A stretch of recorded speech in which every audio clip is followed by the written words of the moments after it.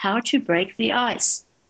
Whether you are starting a new school, going to a party where you don't know anyone, or want to approach a person you fancy, you often have to break the ice in order to start a friendly conversation. Breaking the ice means saying or doing something to stop feeling shy or uncomfortable around someone you don't know very well. The reason you feel this way is that you don't know how the other person will react. But don't let it get you down. You shouldn't worry. Almost everyone feels uncomfortable when they first meet other people.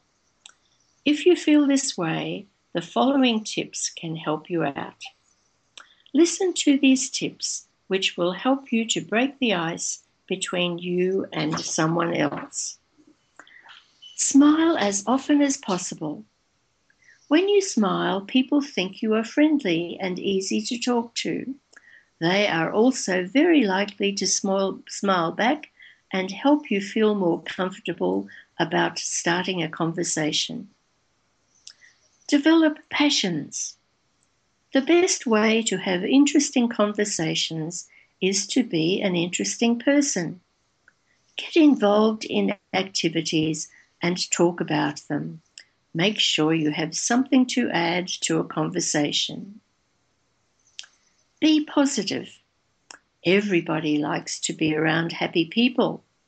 Try to look on the bright side of life and to see something positive even in negative situations. People will enjoy your positive energy and benefit from it. Also, be confident. If you like yourself, others will probably like you too. Be a good listener. Develop listening skills. Don't take over the conversation and don't only speak about yourself. Ask other people questions about themselves too. This way they'll know you're interested in them.